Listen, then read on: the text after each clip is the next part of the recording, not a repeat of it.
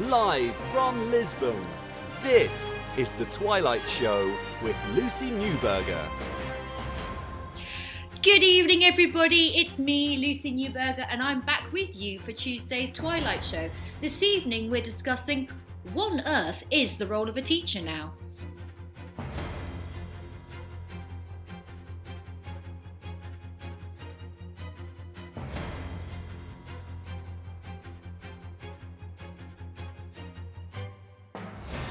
Live from Lisbon, this is The Twilight Show with Lucy Newberger on Teachers Talk Radio. Tune in live at ttradio.org, or to join in the conversation, download the Podbean app and search Teachers Talk Radio. Follow the hashtag TTRadio. Tune in, talk it out with Teachers Talk Radio. Do you know what? It's so lovely to hear that Teachers Talk Radio intro again. It feels like I've been away for a very long time, and it's only been 2 weeks. But I suppose when you're away from something you love, like I love Teachers Talk Radio, then it does feel like forever. More importantly, good evening once again. You're back with me, Lucy Newberger. It's Tuesday evening. It's a very weird evening here in the Greater Lisbon area. I walked outside for playground duty earlier today to be greeted with a sort of greyish, smoggy sky. And I turned to one of the LSAs and I said, "Is something on fire that we don't know about?"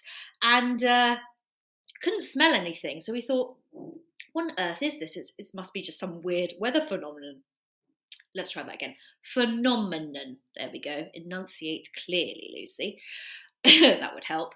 Anyway, it turns out that there are some dust of sandstorms blowing up from the Sahara, which is blocking our view of the sun at the moment. It's not quite a sort of apocalyptic scenario, but if I remember to, after the show, I'll post you a photo and you can see how strange the sky is.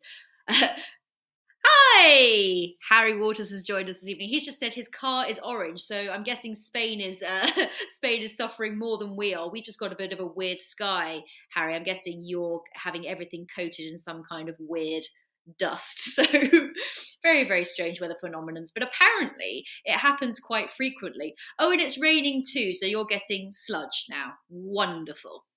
Brilliant. Well, I will let you know how it progresses here, but at the moment it just looks, the sky's just a bit of a funny colour. So I'm hoping that it's not the end of the world and that it is just indeed a sandstorm of sorts. Anyway, back to it. So after 2 weeks off, what have I been doing? What have I been up to? Well, I had a much needed break, as you know, and as I mentioned on previous shows. My half term was not last week, the week before. So right at the end of February, I mean, my goodness me, they dragged out that half term. It was very, very long. And by the time we got to the end of it, we were crawling. At one point, I've managed to kill off half my class. One birthday party sent them all down with COVID. Then they kind of came back in drips and drabs. And it just all was a bit of a disaster trying to play catch up. And in the end, I got to that last Friday and that last Friday was parent consultations. I got to that last Thursday and I was very much done. So off I trotted to Valencia, which I really enjoyed. A fantastic city, if ever you get a chance to go. I know that Harry is seething that I didn't choose Seville as my half-term choice, but it's on my list, Harry. I'm getting to it, I promise. When I have a moment, that is the one I want to do next.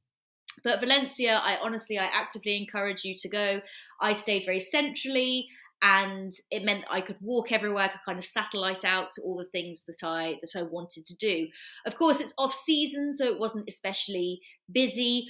Also, I thought I found out when I went to the tourist office to see if I could get on a walking tour. I ended up not getting on that walking tour. I ended up actually doing a thing where, and I didn't know this existed, you might know, where you can actually go on what is essentially a free walking tour and you pay what you think it's worth. And I know that exists in various cities. And I did that, and that was actually pretty good. It didn't take you into any of the sites. It just kind of gave you an overview, which is kind of on a first day there what I wanted, so then I could go back and do the things in detail that I wanted to do. But going back to thinking that Valencia wasn't particularly busy, I didn't think so until I found out that it was the start of Las Fallas, which is, I think, unique to Valencia itself. I'm not quite sure, and I'm sure Harry will jump in and tell me if not, which is basically the Festival of Fire. And this ultimately culminates on I think about the 19th of March, where the Valencians have these mad, sort of horrible looking sculptures that they set up around the city, and basically they just set fire to the lot of them. So they essentially burn these things to the ground, which seems wholly unsafe, but apparently that is what Spaniards like to do. But in and around all of this, every day from the 1st of March until the 19th, something called the Mascleta happens each day. And what this is, I mean, honestly, it's absolutely bananas. The Valencians shut the entire city down. And what I mean by that is that everything stops. You have police blocking off the streets. The police helicopter was up every single day, and everyone pours out of office buildings everywhere, and they stand in the street. And in one of the central squares, which I can't remember the name of, and it will come back to me, and they just let off these fireworks. And I mean, honestly, it's Lawrence has just said, is it like Guy Fawkes? It puts Guy Fawkes to shame, because the banging, the volume of these fireworks is like something I have never heard in my entire life. This is in broad daylight, so God forbid any local dogs. I mean, my goodness me, when I say that these bangs shake you to your core, honestly, if you're standing on that street and you are of a sensitive disposition, forget it. But it is the most incredible thing to see. And it lasts for about sort of 10 minutes each day. And then that's it. The streets open again and everyone kind of buzzes off back to where they came from. And fantastic stuff. Harry said, like burning Guy Fawkes, but on steroids. They're called petardos. Is that the name of the fireworks, Harry, or something else you're telling me the name of? This is how... Oh, the name of the fireworks. Thank you. Honestly, unbelievable stuff and unbelievable scenes, but it was great to be a part of, and I'm slightly gutted that I wasn't there for the culmination of the festival. But as we know, in this part of the world, Spain, Portugal, we love a festival, we love a public holiday, any excuse to not go to work, really. I know I shouldn't say that, it's not strictly true, but with the number of public holidays in Spain and Portugal, it does sometimes feel, particularly towards the summer months, that you're sort of in 3 days here, 2 days there, and lovely as it is in many ways, they always tend to fall kind of Tuesday or Wednesday, which is not really very helpful. But there will come a point where they will fall on a Friday or a Monday. So fingers crossed that some of them, and I think there's one here in Portugal that actually does fall. There's an entire long weekend sometime in June that I'm very much pinning my hopes on to do something very relaxing. So that was that. Back at school, I mean, usual chaos has ensued. I mean, I don't know about the rest of you, but I feel kind of that first sort of set of terms, I don't know what I really call them anymore, because we work in old terms here. So term one, we have term 1, 2, and 3, sort of big terms. But that run from kind of September through to February, I think everybody found one of the hardest that was probably the hardest of my career, despite the fact that I work in a very sort of different setting to how I used to. But in terms of the level of tiredness, the people in and out, the illness, everything, it was just constant. It was just a never-ending shower of nonsense.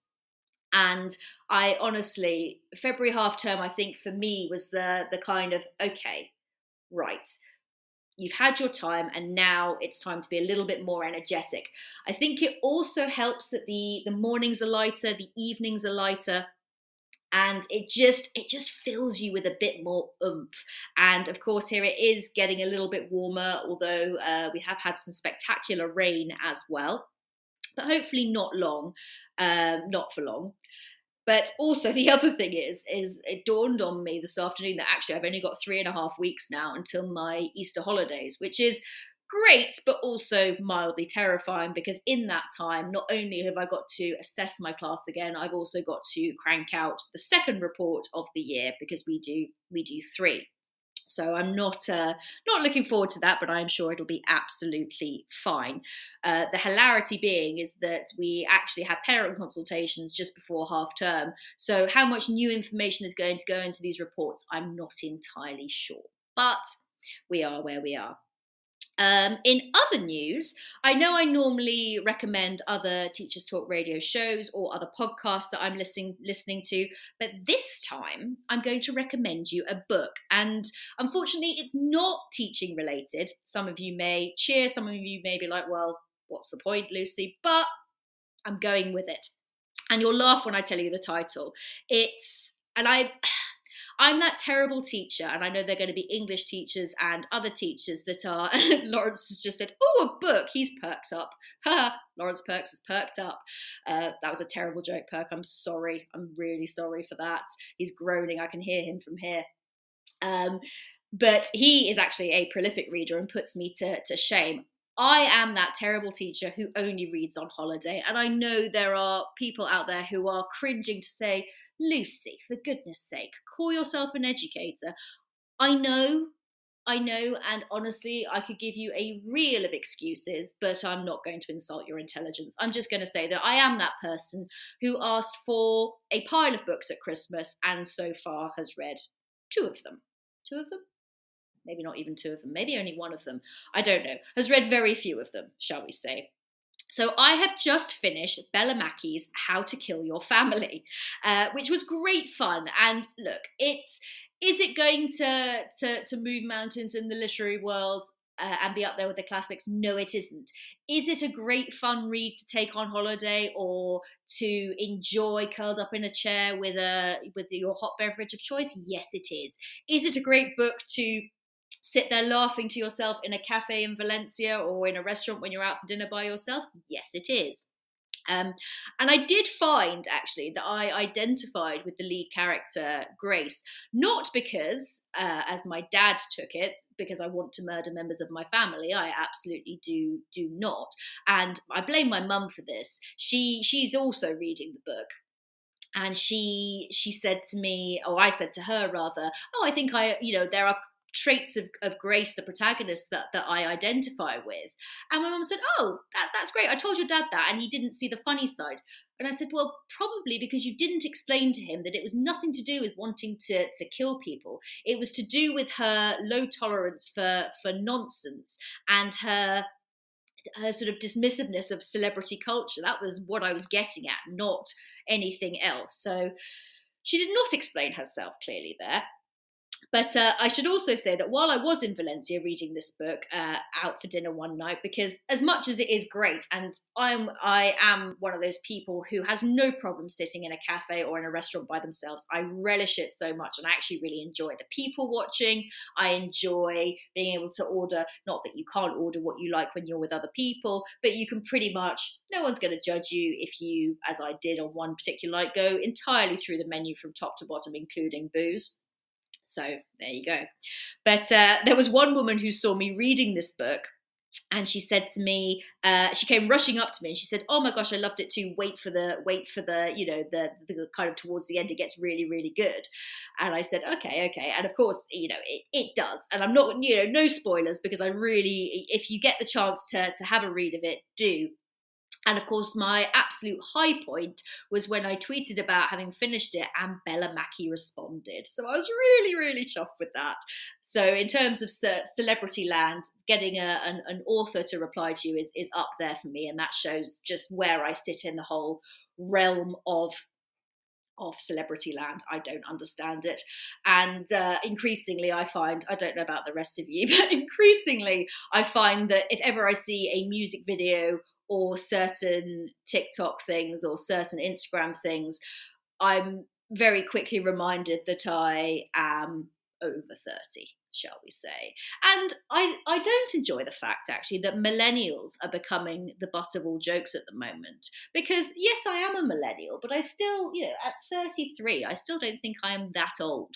But my class, as far as my group of 10-year-olds are concerned, I might as well live under a rock. But that's a rant for another day.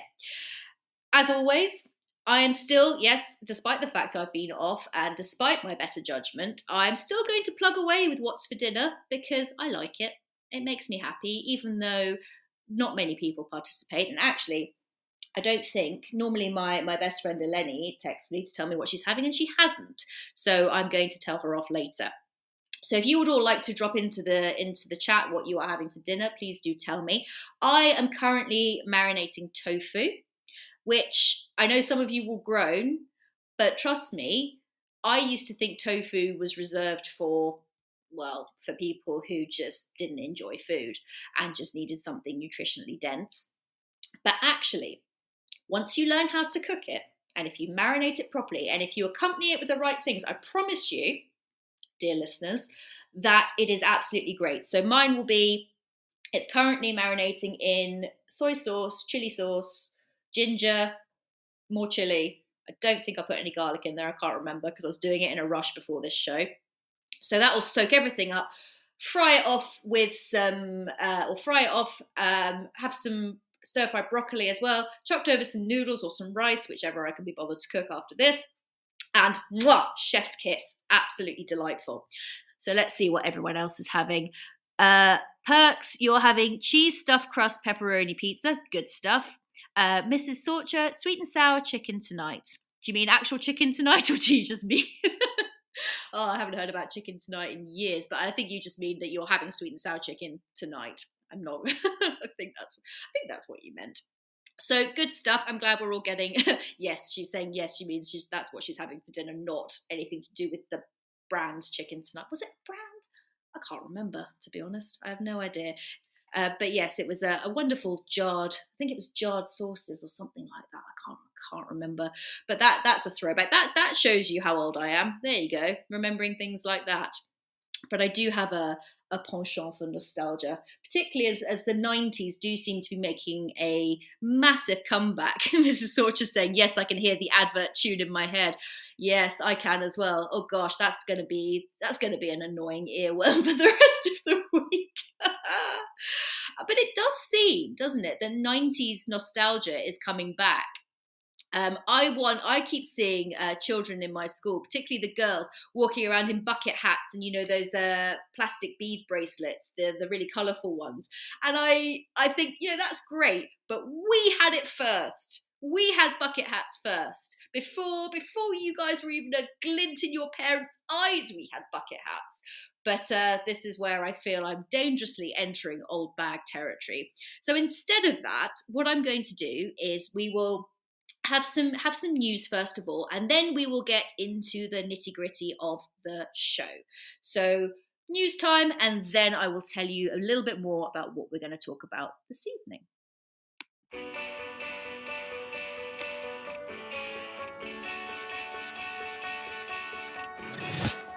This episode of Teachers Talk Radio has been made possible with support from Witherslack Group, the UK's leading provider of SEN education and care. They're here to support you too through an ever-growing offer of free resources, including webinars, podcasts, articles, and events aimed at supporting teaching professionals like you.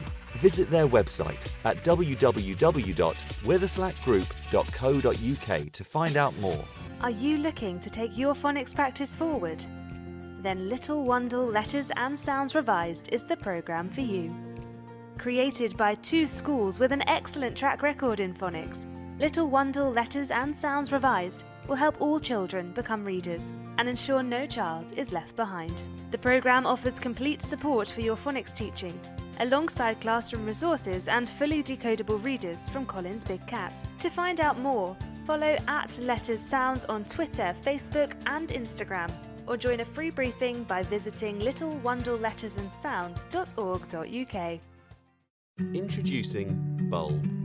With evidence-based learning at the forefront of education, let Bulb digital portfolios help reshape your educational practice. Bulb helps teachers teach and learners learn. Bulb is an easy-to-use, fully accessible digital platform that captures students' digital learning assets in one place, allowing them to evidence their learning and reflect on their growth. Our dedicated team of education specialists are on hand to ensure the bulb fits seamlessly into all of your teaching practices. Come take a look and get a free account at bulbapp.com. If you're listening to this, then we know we share one thing in common: a passion for the type of outstanding education that every child deserves. That's what makes us the leading provider of specialist education and care. We need people like you to help us achieve even more. With us, you'll be given all the resources and support you need, offered a clear path to career progression, and be rewarded with some of the best salaries and benefits the industry has to offer. We are Witherslack Group. If you'd like to find out more, we'd love to hear from you. Visit www.witherslackgroup.co.uk/careers and be part of our future. This is Teachers Talk Radio, and this is Teachers Talk Radio News with Gail Glenn.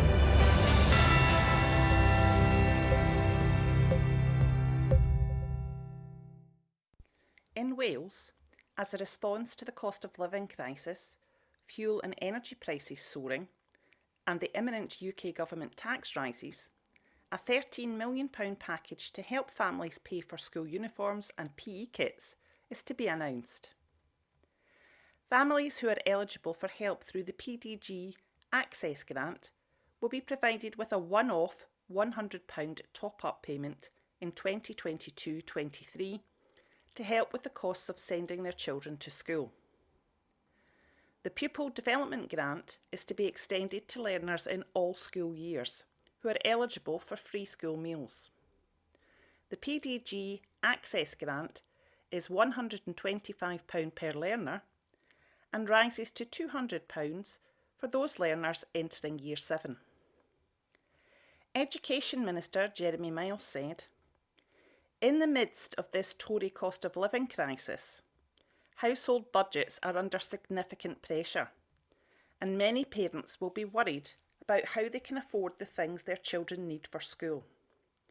Those families in receipt of the PDG Access Grant will already be using the £200 to help pay for their children's school uniform. This extra payment will help cover the other costs, such as PE kits, school shoes and other equipment, helping household budgets to go a little bit further. I'm pleased we can provide a bit more help to families at this difficult time and remove some of the financial barriers to education."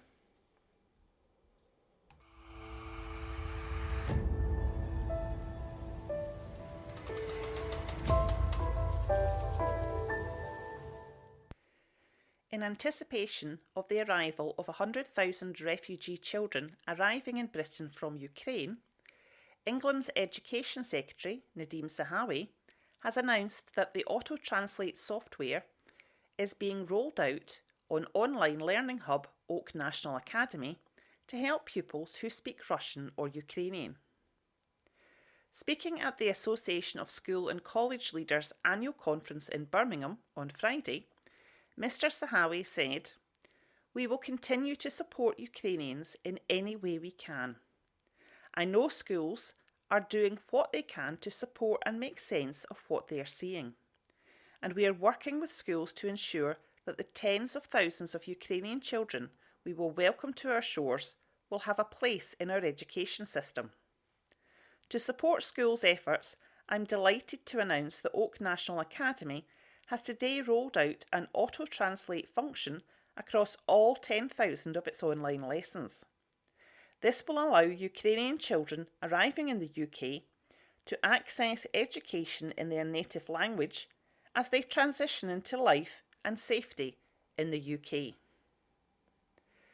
This has been your latest Teachers Talk Radio News with Gail Glenn.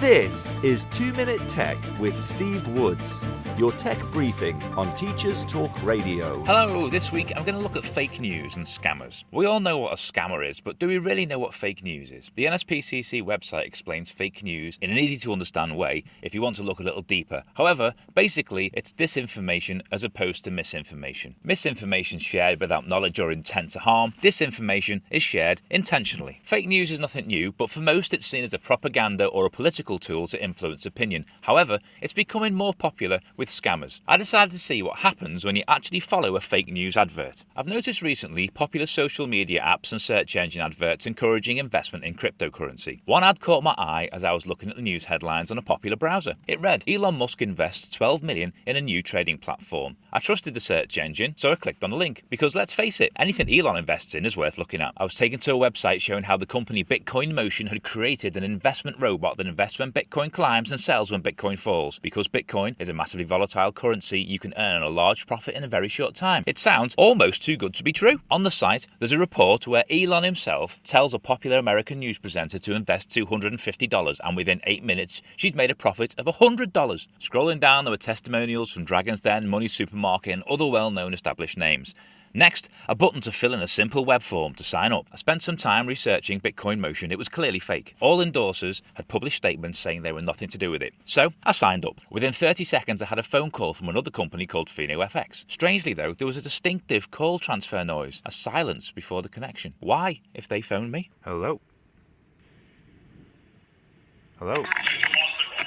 Hi, good day. Am I speaking to Mr. Steve? Steve Woods? That's me.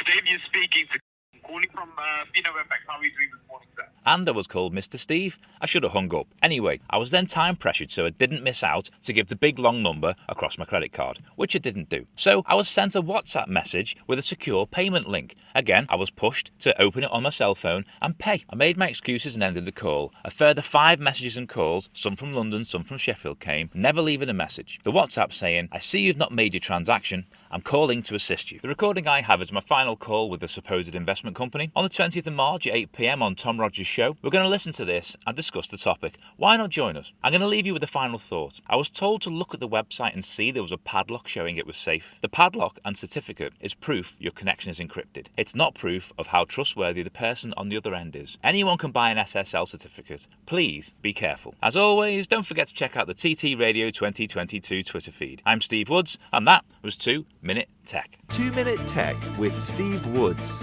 your tech briefing on Teachers Talk Radio. Good evening, you're back with me, Lucy Newberger. It's Tuesday and it is the Twilight Show. As always, wonderfully wise words from 2 Minute Tech. So Steve is a genius as always, and we do need to watch out for those scammers. That is for certain. Just on a quick side note, something I forgot to mention at the start of the show.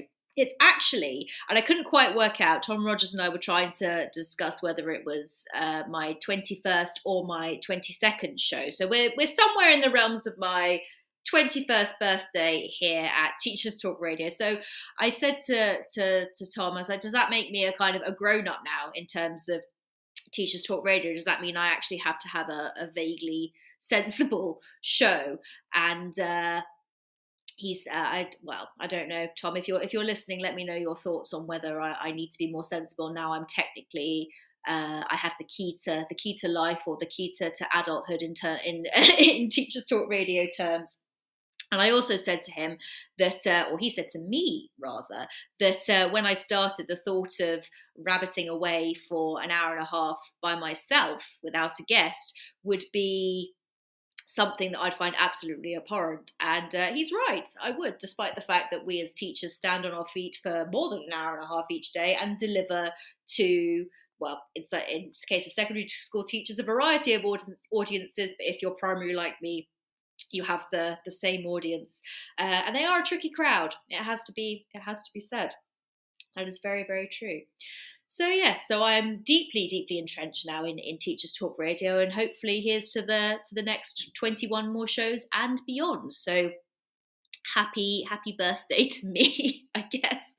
Anyway, moving on to the point of this evening's show, and as usual, this idea came about, and it's something that I revisit and visit in other shows. I know it's something that comes up in a lot of other host shows. It's sort of it underpins a lot of what we talk about. But I wanted to unpack this a little bit more, particularly not only in very, very recent times, but also in the last couple of years, the role of us as teachers. I mean, it's never been something that's been particularly clear cut, even as far back as when I applied to teach, because bless my little cotton socks, when I originally thought about becoming a teacher, I thought it would be for better work-life balance, because I was sick of commuting to and from London and working for ad and PR agencies and basically having no life at all once I'd got home from my ridiculous commute. And I thought that I'd be sort of strutting off home at 3:30, and that would be that. Oh, how the mighty fell.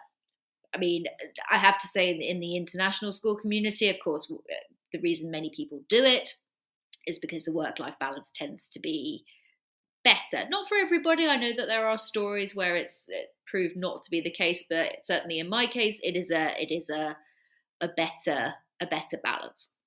But the reason this discussion came to mind for me was after my recent parent consultations. So I'm circling back to those. And I found when I was talking to my current set of parents, yes, they are concerned about their children's academic achievements. They want to know how they're doing. Of course they do. That's the whole point of the conversation. Or so I thought. A lot of these conversations deviated into was more about home life and my thoughts on everything, from how long children should be spending gaming to what they should be watching on TV. And it almost in some cases felt a bit like either a therapy session or almost like I was consulting. And I was sitting there thinking, at what point do I turn around and say it's not my job to tell you how long your children should be gaming each night? It's not up to me to tell you how to do that. Is that part of my role? I don't know, because again, when I first got into teaching, I maybe naively again thought that my role started when I walked through the door. And as soon as I leave, that's it. But of course, we live in an age now where parents can contact you at all hours of the day and night. And certainly through COVID and beyond, I've had that happen. And they're worried about how their children are responding to growing up in the internet age. And it left me wondering, sort of, what is my job now? I don't really know. And there was one particular parent who really pushed me on the gaming side of things. And I said to that parent, I said, look, if I give you an answer in terms of how I feel about gaming and how long children should be spending doing it, I leveled with him. I said, my worry is that information then gets out and it gets misconstrued, misinterpreted. And before I know it, I've got someone else coming back to me saying, well, why are you saying that children should only be gaming for 2 hours? That's none of your business. And he said to me, well, just between you and me. And I ended up caving and saying, look, maybe 1 to 2 hours. And I don't know. I don't know the answer to that. And, I don't feel I'm in the position to answer some of these questions. And I'd be interested to know what you think, because at what point is a certain topic not in my remit? At what point would you turn around and say, actually, do you know what? I can't have an opinion on this. I don't have an opinion on this. And of course, these are the things that I'm throwing out at the moment are very minor things, I suppose, in the grand scheme of things, or at least appear to be. But there are many people out there who do have strong opinions about what we should and should not be teaching, and how much energy we should be devoting to certain topics in class. And rarely do they consider just how far our role has stretched. Now, of course, I went on my usual little sleuthing mission around the internet to see what I could dig up on this. I should also say, please jump in at any point and share your thoughts, because I do not intend for this to be a monologue for the next however long. So please do come in and join the party, as it were.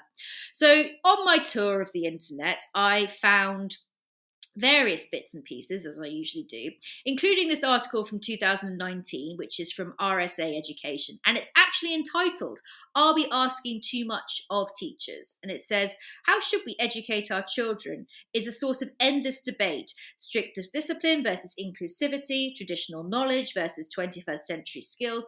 Where are we fitting in now with the way the world's working and adjusting our teaching methods in order to fit in with that?"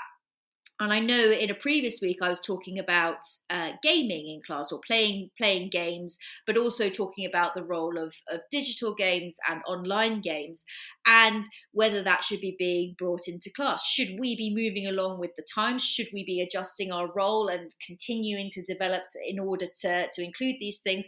Or should we be sticking with traditional teaching? Where in terms of our role development there, where have we got to there? And it also goes on to talk about the fact that our role now has so many additional responsibilities outside of actual teaching that it's stealing our bonding time with students. Now, I don't know about you, but certainly when I was in the UK, I felt that very little of my time was actually spent teaching. There was a lot of pontificating about teaching in staff meetings. There was a lot of additional admin that was sort of masked as necessary stuff that we should be doing. But a lot of it, and maybe this is just my cynicism, but a lot of it I felt did not benefit my teaching in any way. It did not inform my role in any way. It did not make me a better teacher. Lawrence has jumped in to say, "It's a difficult place to be a kid these days. So personally, I do think it's an educator's role is adapting to fit in with that, particularly it is adapting to fit in with that in terms of pastoral." Yes, this is a difficult one to unpack. So going back to that, the pastoral side is, I think, certainly in the wake of COVID, has increased tenfold. It's definitely increased tenfold. And in terms of what kids need now, what we're required to do, how available we need to be.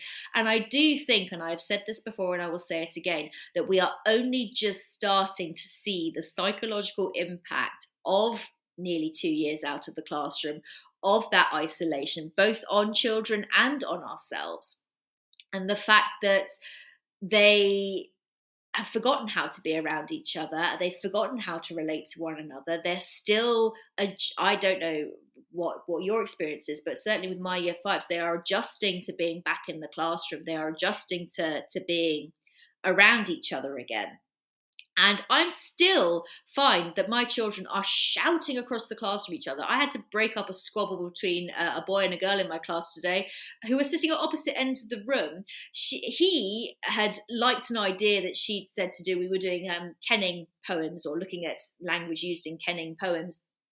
And he'd liked an idea and wanted to magpie it. She'd taken great offence to that because she saw it as copying. And this resulted in them shouting at each other across my room today, to the point where I had to raise my voice and say, "Stop! We don't do this. We don't yell in here. We don't. When have we ever shouted at each other?" And I'm big on not raising my voice in class. I used to do it a lot in the early days of teaching when I wasn't that experienced. I certainly did. But now I am definitely better at trying not to, because I don't, it's not about who can shout loudest in the room. I've realised that we've actually deviated from what I was talking about. It's all relevant, and that's why I want you to jump in, because I want this to go off on tangents, because that's what my ADHD brain loves. But I also will make sure, please do hold me accountable and make sure I circle back to what I was originally talking about. Otherwise, we'll end up all over the place. So going back to this RSA article, What else? The bit about this that made me laugh was there's a section in it that said, where was it? Was this even the same article? Oh no, this was the board teachers article. Sorry, so I moved on to the board teachers article. And this was quite funny because it said, teaching has changed a lot over the years, from one-room schoolhouses and gingham dresses to overcrowded classrooms and wearing jeans on a Friday. I think there has been, I can't remember, a host a while ago did a dress code episode, but maybe we need to do another one because I definitely have some opinions on that. Teaching doesn't look like it used to. In some cases, the changes are for the better, but some things we'd actually like to have back. And again, I think teaching is evolving all the time. It is changing, it is adapting, and I know we have to go with that. But things like we're not allowed to, apparently, according to this article, to show movies anymore. I think you are. I think that part of my role as a teacher, like today, for example, we were talking about the origin. We were going back to the Kenning poem lesson. We were talking about the origin of the word and where these poems came from. And we ended up deviating because I was showing them the runic alphabet and the fact that there were lots of old Norse languages and cultures that existed a long time ago. I can't quite remember the time frame. And we ended up deviating into a discussion about that and me showing them different things to do with that. Okay, it's not a film, not 100%, but it's still relevant to my lesson. And I think as long as you are using tools in the right way, you should not be penalised for that, and do not come at me for it because I will stand by that. Things we can't do anymore. Use the smoking room while smoking's banned indoors. You wonder who wrote this, honestly. Allow homemade goodies. Well, that was kind of taken out due to COVID for a while, but we've actually brought back Yummy Fridays, which is great. So once a month, 3 or 4 different teachers or members of staff bring in yummy treats. And I think that absolutely should be a thing. And although, okay, it's an additional thing to have to do, you've got to keep morale up somehow, haven't you? You really have. What else? What else is on this article? So I've double-sided it. Apparently, we're not allowed to make up our own curriculum anymore either. Now, again, I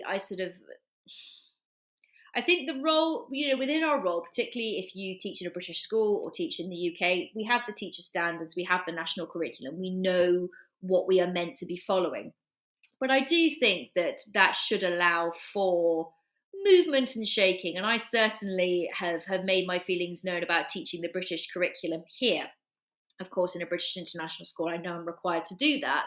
But in terms of things like British history, British values, etc., it does not have the relevance to children that I'm teaching that it would in the UK. So I'm not going to sit and teach them about Tudor history. I'm not going to do that because it means nothing to them. So our last history unit was on Portuguese explorers and their discoveries and how it made Portugal what it is today and where they colonized and what that meant and all the rest of it. And it worked beautifully. It still was in keeping with the sort of, looking at different sources, understanding about different people, different times, different cultures, all of that. But it was relevant to them. And I think it's important that within our role that we do make those adaptations and that we do make sure that the curriculum is relevant. I do think that is part of our role. Lawrence has said Curriculum for Wales would disagree with being able to make up your own curriculum. But he also said, excellent individualisation of your curriculum, Lucy. That needs to happen at local level across the UK. Absolutely, I agree. And maybe that is a longer conversation for another day. But who knows? I mean, if we spent time unpicking every single flaw in teaching, I think we would be here for a very long time. What else have I found? This is something else I wanted to drill down into, and I'm sure a lot of you listening will have a very strong opinion on this. So we've looked at the kind of the role of us in the classroom in and around the school on a kind of day-to-day basis in terms of curriculum, etc. The broad strokes, if you like. However, we have not really dug down into what I really I suppose, wanted to talk about when I designed this show earlier. And this article goes back to 2016, so it's not that recent, but it's still fairly recent, and I still think this is perhaps even more relevant today than when it was first written. And it's a Guardian article that says teachers have to be a therapist one moment and a social worker the next. And when I talk about unpacking the role of a teacher and the different hats that we wear, yes, we are classroom teachers. Our job is to educate at the nuts and bolts level. That is what we do. But my goodness me, isn't it so much more than that? And again, this is not the difficulty I have when I try and explain my role to somebody, or when I try and explain teaching to anybody that hasn't experienced it. I think I sometimes fall into the trap of almost that martyrdom thing, oh yeah, that word again, of saying, oh, well, it's so hard and I wear so many hats and oh gosh, it's so difficult. And I don't want it to sound like that, because I don't want to be, none of us signed up to this to be hero worshipped or to be held up as, oh, aren't they so marvellous and wonderful? I mean, it would be nice to have a bit of validation and acknowledgement from time to time, wouldn't it just? But we know that that's not the case. We know that no one is going to be there to hold our hands or to give us that hero worship or whatever it is that we're looking for in terms of validation. But the fact of the matter is that we do wear all these hats. We are all these things. We are sometimes, and I've got into hot water on Twitter for suggesting that, and this was probably my own fault, and I don't know, some of you probably will have seen the responses to the tweet I did about my parent consultations. And of course, when you type something, let it be a lesson to you and to me that when you type something, your intention doesn't necessarily always come across. I put in a joke about knowing kids better than their parents do. Now, when I wrote that down, it was tongue firmly in cheek. And the vast majority of people, teachers, got what I meant. But then, of course, there were a contingent of people who did not, who said, how dare I suggest that I, as a teacher, know these children better than their parents. And it wasn't what I was getting at, and I fell into the trap that I know I shouldn't have done, and I hold my hands up, and I will quite happily tell you that I messed up there. But what I'm getting at there, and in terms of this show and the context of this show, is that we do sometimes wear that hat as well. For some children, we are the closest thing they have to an adult who they can confide in, who they can talk to. And that doesn't mean that their parents aren't effective parents or aren't good to them. It just sometimes means that they can't fulfill that role for whatever reason. And there are many, many reasons this happens. And having reflected on that tweet and reflecting on what I said, I do appreciate how that came across. But at the same time, there have been situations that I've been in where I've thought, gosh, I'm not a parent. I don't know how to deal with this situation. I don't know what my role is here. I don't know how to protect this child. Is it my job to protect this child in this situation? Or do I need to hand this out to somewhere else? And I know I say this so much, but this is again where teacher training maybe falls apart, maybe doesn't, but in no way does it prepare you for the number of hats that you have to wear on a daily basis. Lawrence, again, teachers make more, I think he means decisions. I think there was meant to be a decisions word in there. Second by second than a neurosurgeon. Oh, we're comparing ourselves to neurosurgeons now. I think I'm getting a superiority complex here. Take it from someone who's had neurosurgery. Well, there you go. So maybe you do have license to make that comment, Lawrence. But we are the ones that are used as a political football, aren't we? We are the ones that are kicked around and that are told that we don't work hard enough, we don't do the things that we're meant to do, we're not good enough, blah blah blah. But I do feel it's a throwaway comment when I say, well, walk a mile in my shoes and then come back to me, or walk a mile in any teacher's shoes and then come back to me, because they just it doesn't mean anything when I say that. But I think that the role I've definitely worn most recently, or the hat I've worn most, has been therapist and then or psychologist. I am in no way a qualified psychologist. I am in no way able to give any kind of advice, any kind of support in that respect. I try, and certainly in those parent consultations I had, as I said, some very intense conversations with very worried parents about general well-being. And of course I listen and I'm there to support, but there is a part of my brain thinking, I am so out of my depth here. I am so not the person that you should be having this conversation with. But I think that people, whilst on the one hand are very quick to dismiss teachers, they're also, in the next breath, very quick to offload on them, because often we are another adult who's not kind of involved in their immediate family, but is involved enough to be able to sound off to. And I've definitely had occasions where I've had a parent telling me, you know, how terrible her ex-husband is and that she's taking him to court and all the rest of it. And I'm sitting there thinking, oh my goodness me, this is in no way anything you should be telling me. There's so much here that just should be between you and your lawyer, or you and your psychologist or therapist. I mean, I love being an armchair psychologist as much as the next person and analysing true crime documentaries, but that is about as far as my psychology qualifications go, and maybe an elective module at university in my first year, but I don't think that counts because to pass the module, it was a multiple choice quiz, so which I'm fairly sure the lecturer got off the internet. So, you know, judge as you wish, but I certainly do not think I was in any way qualified to be advising there. But tell me what you think. What hats do you feel you wear?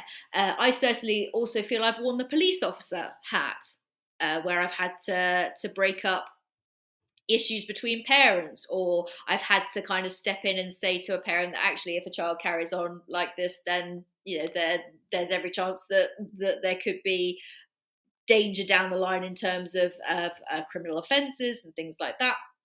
But at what point do I have to pedal back and think, actually, no, Lucy, it's not your place to say that. It's not your place to tell these parents this. It's so hard because when you're with a group of children every single day and you spend a long time with them, you get to know these ins and outs. You get to know their innermost workings. And at what point is it okay to say, do you know what? Actually, I need to hand this over somewhere else. This is not up to me. This is not my job. And of course, what you don't want to happen is to end up in situations where, you know, there are safeguarding concerns and things like that. Because once you're in that situation, there's a whole world of trouble. And it's incredibly, incredibly tough, I think, to know where that line is. And I don't know what any of you think, but it's really, I found it incredibly, incredibly hard. The other thing that I find hard as well is that, and I've written this down, and again, I've done exactly the same thing as I always do, dear listeners, in that when I start writing notes for the show, honestly, every time, and I think I need to stop handwriting my notes because this is actually getting ridiculous. But they start out, I mean, my handwriting, and I've actually done a show on handwriting before, but my handwriting is, on a good day, is not great. And quite honestly, you can actually see at what point I got distracted or I got, you know, sort of lost in a thought somewhere, because it honestly just turns into absolute chicken scratch. So I'm going to try and find what it is I wanted to say next in amongst the, I mean, this might as well be written in the runic alphabet, to be honest, but hey ho, we'll press on as we always do. Here we go. I've said, in amongst all the things we are expected to do and the things that land on our plates, this is the thing. This is what I wanted to get to next.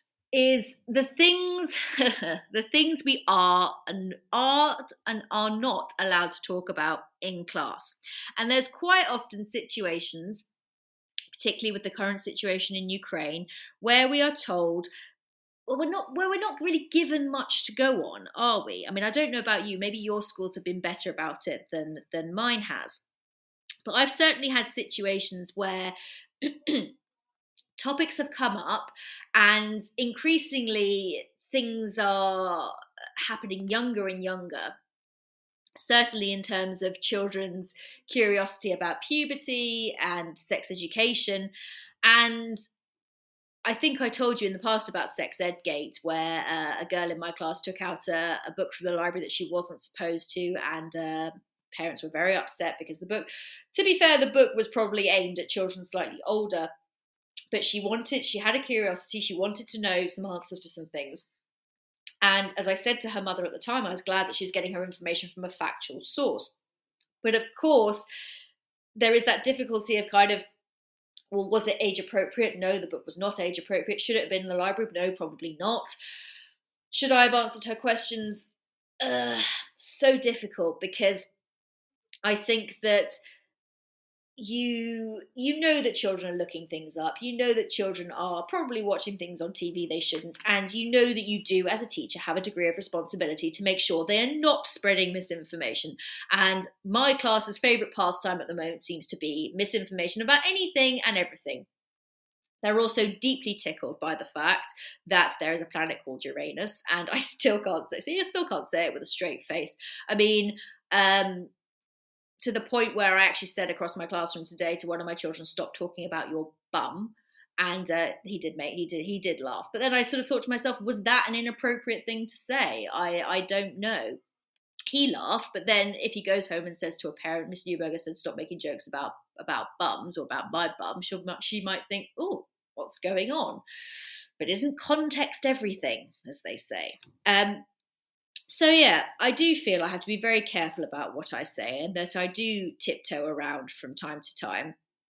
But because often you will find that conversations you have in class get fed back very differently to parents. And I've definitely had occasions where I've answered questions or where I've tried to be measured, and where parents come back to me and said, "What on earth do you think you were doing answering that question?" And I've had to explain to them, "Look, here is what I actually said." And most of the time they've gone away and said, "Oh, okay, fair enough, that's not the version I was told." And I was like, okay, that's fine. And of course, there are parents who are more than happy for you to discuss certain topics, whether it be sex education, LGBTQIA+, etc., even the situation in Ukraine. But there are always going to be families who are not happy with you discussing these things. And so it's striking that balance, I think, that is very, very difficult.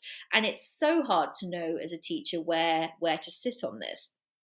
But in terms of the conflict in Ukraine, which has been been everywhere, we were told by our head teacher to sort of not bring it up, not talk about it. And I took a bit of an issue with this, and it is tough because we do have Russian families in the school, and they, of course, I mean, for the most part are, I think they are worried and they are concerned, but all they want is to know that their children are okay in school and not being picked on or having things said to them that shouldn't be being said. And whilst I haven't openly gone, kind of opened up the conversation with my class, they have come to me and asked me questions. And actually, I did end up having a chat with them. And I thought about this and I thought, am I being irresponsible here? Or am I, in not answering them and fobbing them off, is that being irresponsible? And where I landed on this was no. If they are coming to me and asking me questions and wanting to have a discussion, I do believe my role as a teacher is to allow them to have that discussion, but at the same time to make sure that I am acting as a very clear neutral mediator. And you might be able to tell me if you find this easier than I do, but I am a very opinionated person. I know where I sit on things. I know what I think. I know how I feel. I know what I think is okay and what's not. So to remain neutral, particularly in a situation like Ukraine, and I know a lot of us sit in the same spot. Some of us might not, but that's okay. It's very difficult when children are saying to you things about Putin and things about Ukraine, and you have to sort of field it in a way that doesn't express your opinion and doesn't make clear where you stand, but also still makes sure that no one's upsetting anyone, no one's calling anyone stupid or dumb or whatever it is. And where I got to and how to handle this chat was what I decided on in the end was to use the map, because I have a big map of the world on my wall, which my children absolutely love. They're learning capital cities. We refer to it all the time, all kinds of different things. And I ended up being more of a kind of slightly geopolitical, but more of a geography chat. So they wanted to know why Russia wanted to invade Ukraine. And I said, well, if I show you Ukraine on a map, here's Russia, here's the rest of Europe. It's acting like a kind of bridge country. It is a bridge country between the two. And I said, a lot of the countries on this side are EU and or NATO members. And so we ended up talking about what the EU is, what NATO is. And it sort of ended up being more about that. I also said to them, and this goes on the misinformation topic from earlier. I also said to them, you are entitled to your opinion and you are entitled to express that opinion, but your opinion doesn't make you right. And they sort of looked at me and said, what on earth do you mean? I said, you have the luxury of living in a country where you can say what you think and think what you like, and that's okay. But you also, that doesn't then make you, God or whatever you want to call it, or make you right or make you correct. And they eventually leveled with that. But then I also said to them, you are kids who have grown up in the internet age, and it's only going to progress, and you're only going to have access to more information, and that's fine. But I said, be mindful, if nothing else, if you don't take anything else away from this conversation today, be mindful about where you get your information from. And again, they said to me, oh, miss, what do you mean where we get our information from? And I made it up. I said, are you going to take at so-and-so 89 on what I made it up, at so-and-so 89 on whatever website, or are you going to take information from whichever newspapers or reliable news sources, you use? And they said, oh, okay, well, maybe I'd use the news sources. I said, yes, but, news sources have been known to get things wrong as well. And it's up to them to verify the information they're getting. It's up to them to check and to make sure that what they are putting out there is truthful, is factual. And it's important to read a variety of different things as well. And I do offer them links to First News and to child-friendly versions of these things in a bid to kind of say, right, here's the kind of thing that maybe is more digestible for you. And then they sort of asked me what I read, and I said, I kind of tried to, again, remain as neutral as I could. I said, I read a variety of sort of UK news sources. I actually spent, when I was in Valencia, the only news channel I could access that was in English was actually France 24, which has a whole English sort of wing to it, which I had no idea about because BBC wasn't available. And it was incredibly interesting just to have a different take on it and have what France's take on the situation is. So that was enlightening for me as well. Let's see what Lawrence has to say. Re-Ukraine, I feel like it's constant from our staff and it makes me uncomfortable. No idea how our students with Ukrainian links feel. I feel like I need to hear any concerns from them and agree that we have to try and be neutral. A thought for another show maybe, and I won't get too on my soapbox about it, but I'm entitled to my opinion on Putin and responsible for educating people about the likes of rulers such as Putin, read as you will. Should I not be allowed to express that in a classroom? I don't know.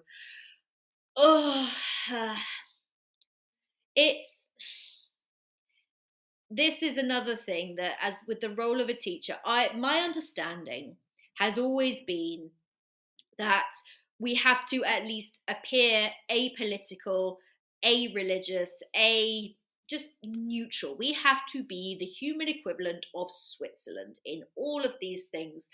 And it's one of the things that I find, as I've said, I find most difficult.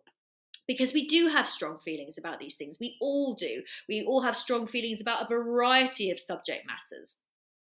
But it's so easy to fall into the trap, and you never know who's listening, and you never know how it's going to get sent back to parents or to other people. So, Lawrence, I suppose what I would say to you is be mindful and know your audience. And of course, it's different for me with year 5, because they are aware, they do know what's going on. They're not daft. I can't bury my head in the sand with them, but equally because they understand what I'm saying to them, and they do have their own minds, I have to tread very, very carefully. And they do go home and tell their parents things. If I had a class of year 1s, I'm not sure I would be, well, I know I definitely wouldn't be having the same conversation I had with my year 5s, but I know that one of the year 1 teachers at my school, it came up that one of the children turned to one of the Russian kids and said, oh, your president is not very nice. And the way she tackled that was saying, well, hang on a minute, that might be sort of how you feel, but in this class, we are respectful towards each other. And she had a chat with them like that. And she managed to turn it around that way. I'm in secondary with lots of fake news coming from social media is all I'm saying. This is the thing. And Lawrence, maybe have the conversation with them that I had with my year 5s about the reliability of information and about where you're getting your information from. Because even outside of this whole Ukraine situation, that's something that I think they need to understand and be aware of, period. From the age that I'm teaching upwards, maybe even younger. Because we as adults know that all this nonsense exists. We are well aware that it's out there. But I think that, we know how impressionable children are. We know that they get lured into things and go down rabbit holes, and it's very easily done no matter what kind of settings you have on things. We know that young children have social media accounts, even though they swear blind to, no, miss, I don't have Twitter, I don't have Facebook. Okay, but you're all on TikTok, so great. And how I know that's because they're all doing these TikTok dances all over the playground. So you know it's happening, and you know that they're being fed goodness knows what. But our responsibility is to make sure that they at least you're conveying to them to think about what they are digesting, think about what they're taking on, and whether that really is something they want to smush into their own opinion or formulate a thought around. And actually, the response from my year 5 to that has been phenomenal, I would say. I mean, they've been very silly in other aspects of things this week, but I do truly believe they hear me when I say, think carefully about where you're getting your ideas and information from. And actually, I had a parent come up to me last week and say, look, my daughter came home and said that you'd had this conversation about Ukraine, about kind of where they're getting their information from, and I support you in that. And I was very grateful to her, and I said, look, just so you understand, here's kind of how I approach. She said, I know, don't worry, I trust you. Now, that's great, but I do believe I so easily could have had a very different response from a parent. So if nothing else, I think that our role in all of this is to not land ourselves in any hot water, and to be, and this is honestly the thing I find most stressful, is to be so aware of what we are saying. And I get what you're saying, Lawrence, in terms of why should we have to tiptoe around our own thoughts and feelings? Why should we have to, kind of walk on eggshells? We shouldn't, but I think that we have to also show that in polite society, in sort of certain environments, that there is a way of expressing an opinion, or there is a way of presenting information to whichever audience you have, regardless of your feelings on the matter. And you can almost turn it into a lesson. And you will also find that the vast majority of children that you speak to will intrinsically know right from wrong, will intrinsically know where they sit on things and what's okay and what's not, because actually at the core, children are not bad people. It's only when they become adults that they become bad people. Or am I being grossly simplistic? I don't know. Probably, quite probably. But my thoughts and feelings is that I don't think children start out as being horrible. I think that they get, I think the cynicism and the kind of the negative thoughts and feelings kind of come in as they get older. Sad but true. So I think you will actually be pleasantly surprised by any conversations you will have in your teaching career certainly with children in Key Stage 2, Upper Key Stage 2.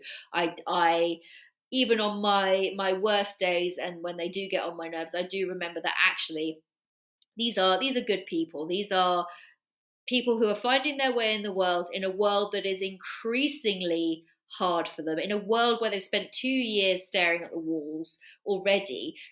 That for someone who's 8, 9, 10 years old, to have spent a quarter of your life or thereabout shut away in your house, not being at school, that's an enormous thing.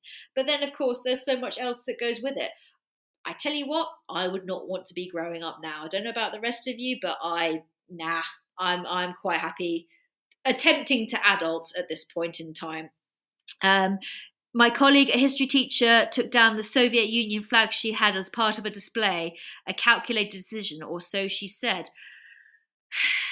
So that was from Lawrence. I mean, if it's part of a display, do I think that was necessary? Probably not. If it was part of a kind of a bigger thing, probably not. And again, this sort of feeds into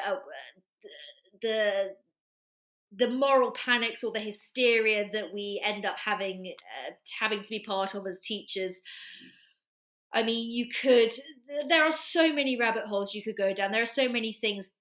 For example, I know that there are, that the Year 6s at my school are doing World War II, and they've had to, they've been depicting various images.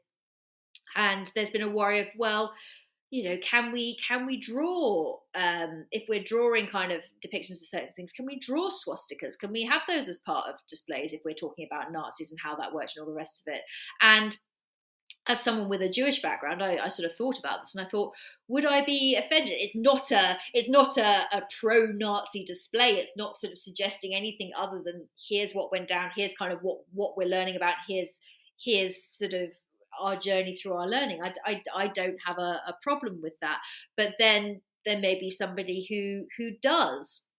So yet again, it's another part of our teaching role where we have to weigh it up on our mind and think, are we going to offend people, or are we just showing what we're doing and what we're trying to understand? So I don't have a concrete answer on that one, my friend, I'm afraid.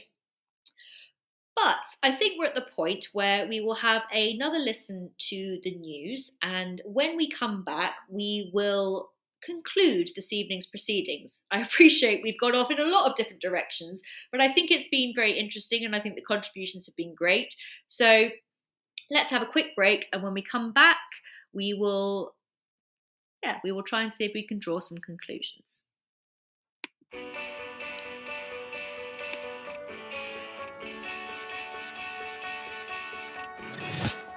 This episode of Teachers Talk Radio has been made possible with support from Witherslack Group, the UK's leading provider of SEN education and care. They're here to support you too through an ever-growing offer of free resources, including webinars, podcasts, articles, and events aimed at supporting teaching professionals like you. Visit their website at www.witherslackgroup.co.uk to find out more. Are you looking to take your phonics practice forward? Then Little Wandle Letters and Sounds Revised is the programme for you. Created by two schools with an excellent track record in phonics, Little Wandle Letters and Sounds Revised will help all children become readers and ensure no child is left behind. The programme offers complete support for your phonics teaching, alongside classroom resources and fully decodable readers from Collins Big Cat. To find out more, follow @LettersSounds on Twitter, Facebook and Instagram, or join a free briefing by visiting littlewandlelettersandsounds.org.uk. Introducing Bulb. With evidence-based learning at the forefront of education, let Bulb digital portfolios help reshape your educational practice.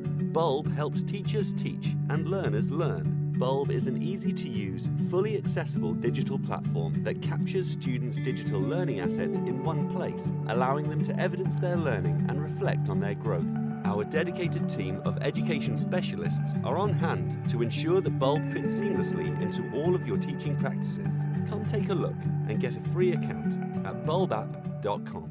If you're listening to this, then we know we share one thing in common: a passion for the type of outstanding education that every child deserves. That's what makes us the leading provider of specialist education and care. We need people like you to help us achieve even more. With us, you'll be given all the resources and support you need, offered a clear path to career progression, and be rewarded with some of the best salaries and benefits the industry has to offer. We are Witherslack Group. If you'd like to find out more, we'd love to hear from you. Visit www.witherslackgroup.co.uk/careers and be part of our future. This is Teachers Talk Radio, and this is Teachers Talk Radio News with Gail Glenn.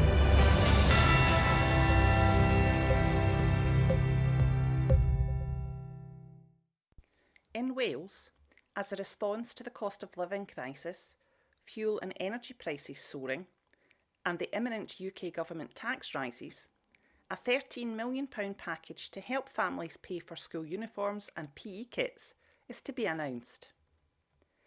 Families who are eligible for help through the PDG Access Grant will be provided with a one-off £100 top-up payment in 2022-23 to help with the costs of sending their children to school. The Pupil Development Grant is to be extended to learners in all school years who are eligible for free school meals. The PDG Access Grant is £125 per learner and rises to £200 for those learners entering Year 7. Education Minister Jeremy Miles said, "In the midst of this Tory cost of living crisis, household budgets are under significant pressure, and many parents will be worried about how they can afford the things their children need for school. Those families in receipt of the PDG Access Grant will already be using the £200 to help pay for their children's school uniform. This extra payment will help cover the other costs, such as PE kits, school shoes and other equipment, helping household budgets to go a little bit further. I'm pleased we can provide a bit more help to families at this difficult time and remove some of the financial barriers to education."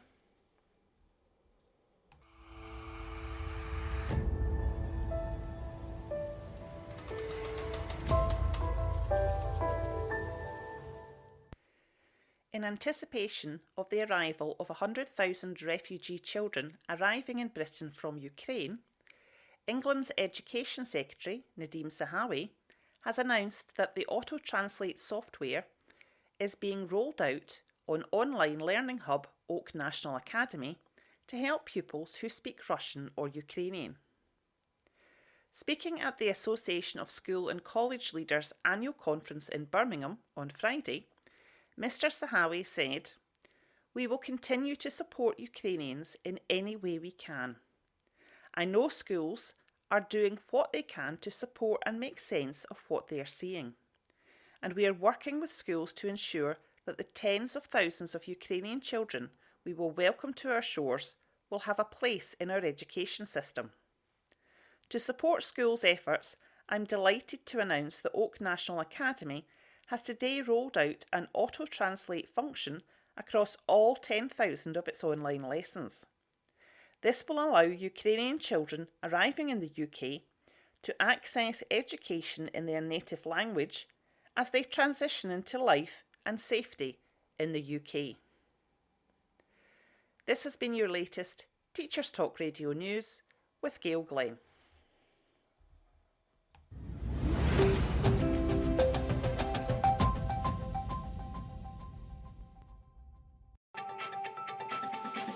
This is 2 Minute Tech with Steve Woods, your tech briefing on Teachers Talk Radio. Hello, this week I'm going to look at fake news and scammers. We all know what a scammer is, but do we really know what fake news is? The NSPCC website explains fake news in an easy to understand way if you want to look a little deeper. However, basically it's disinformation as opposed to misinformation. Misinformation is shared without knowledge or intent to harm. Disinformation is shared intentionally. Fake news is nothing new, but for most it's seen as a propaganda or a political tool to influence opinion. However, it's becoming more popular with scammers. I decided to see what happens when you actually follow a fake news advert. I've noticed recently popular social media apps and search engine adverts encouraging investment in cryptocurrency. One ad caught my eye as I was looking at the news headlines on a popular browser. It read, Elon Musk invests 12 million in a new trading platform. I trusted the search engine, so I clicked on the link. Because let's face it, anything Elon invests in is worth looking at. I was taken to a website showing how the company Bitcoin Motion had created an investment robot that invests when Bitcoin climbs and sells when Bitcoin falls. Because Bitcoin is a massively volatile currency, you can earn a large profit in a very short time. It sounds almost too good to be true. On the site, there's a report where Elon himself tells a popular American news presenter to invest $250, and within 8 minutes, she's made a profit of $100. Scrolling down, there were testimonials from Dragon's Den, Money Supermarket, and other well-known established names.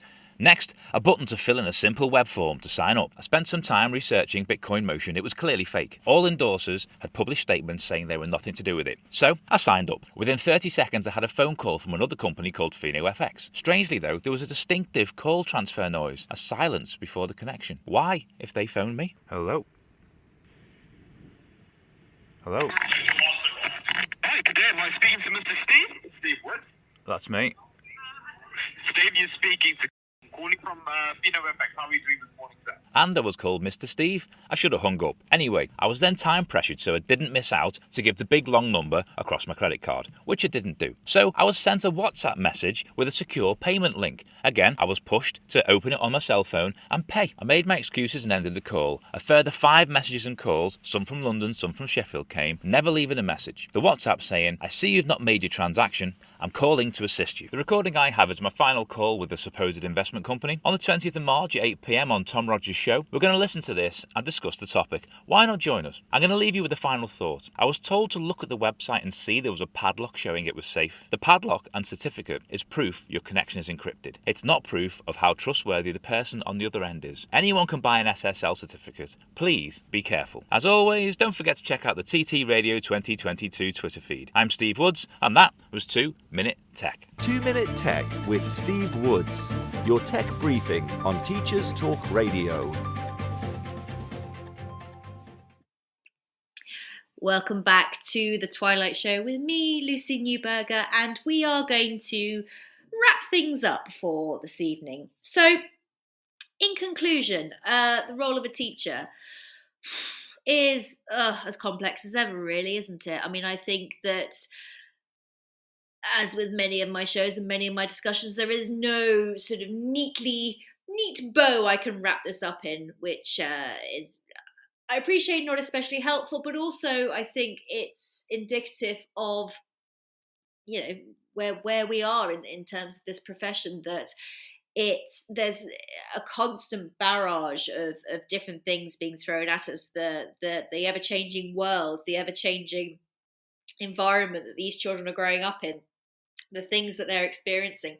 It all feeds into how they are in school on any given day, and what different hats we as teachers are going to have to wear. And it depends on the child, it depends on the day. And I think that anyone going into this profession, especially now, needs to be mindful that gone are the days, if ever they existed, of simply being that person who walks into classrooms and teaches lessons. It's so much broader than that now, and so much wider, and requires such a delicate balancing act. And I think I'd be wrong to say that I've cracked it. I most definitely have it. Almost every week, almost every day, I'm learning something new, or I'm thinking about how I'm going to address something, or how I'm going to help a particular child. And I think that's how it'll always be in this job, until the day that I decide either I can't do it anymore, or my love for it has gone. I think that we as teachers have to accept that teaching is never just going to be that. I'd like to thank everybody who has contributed to proceedings this evening. I do appreciate it. I do appreciate the input and the indulging in me going off on different tangents, and indulging in my whole sort of thought process on this. What I will say is that going forward, I do hope to get some guests on. I do hope that I can find some subjects that people want to come and discuss. And if you do think of anything that you would like to come on and chat about, please do tweet me at LucyNeu, LuCeeNeu. I love having guests. I think I work better with somebody to bounce off and to share thoughts with. And I'm open to a whole range of topics within education. So if you know of somebody that wants to be heard and wants to kind of get their thoughts out there, then please do get in contact with me. I'm definitely receptive to that, particularly as chatting into the ether for an hour and a half by yourself. It's great, but it's not quite as fun as having somebody there with you to vibe off. So do please use me as somebody to chat with and to get in touch with. I'd be enormously grateful. Other than that, all that remains for me to say is have a lovely rest of the week. Enjoy your various dinners. I'm off to cook my tofu, and for once in my life, not order a takeaway on a Tuesday, which is what I would normally do after this show. I'm trying to be better. I'm trying to cook more. And if I remember, I will post a photo for you, as well as my any show notes that or any articles that I've talked about in this show. And I look forward to chatting to you all again next week. Enjoy, be good, be safe, and stay well.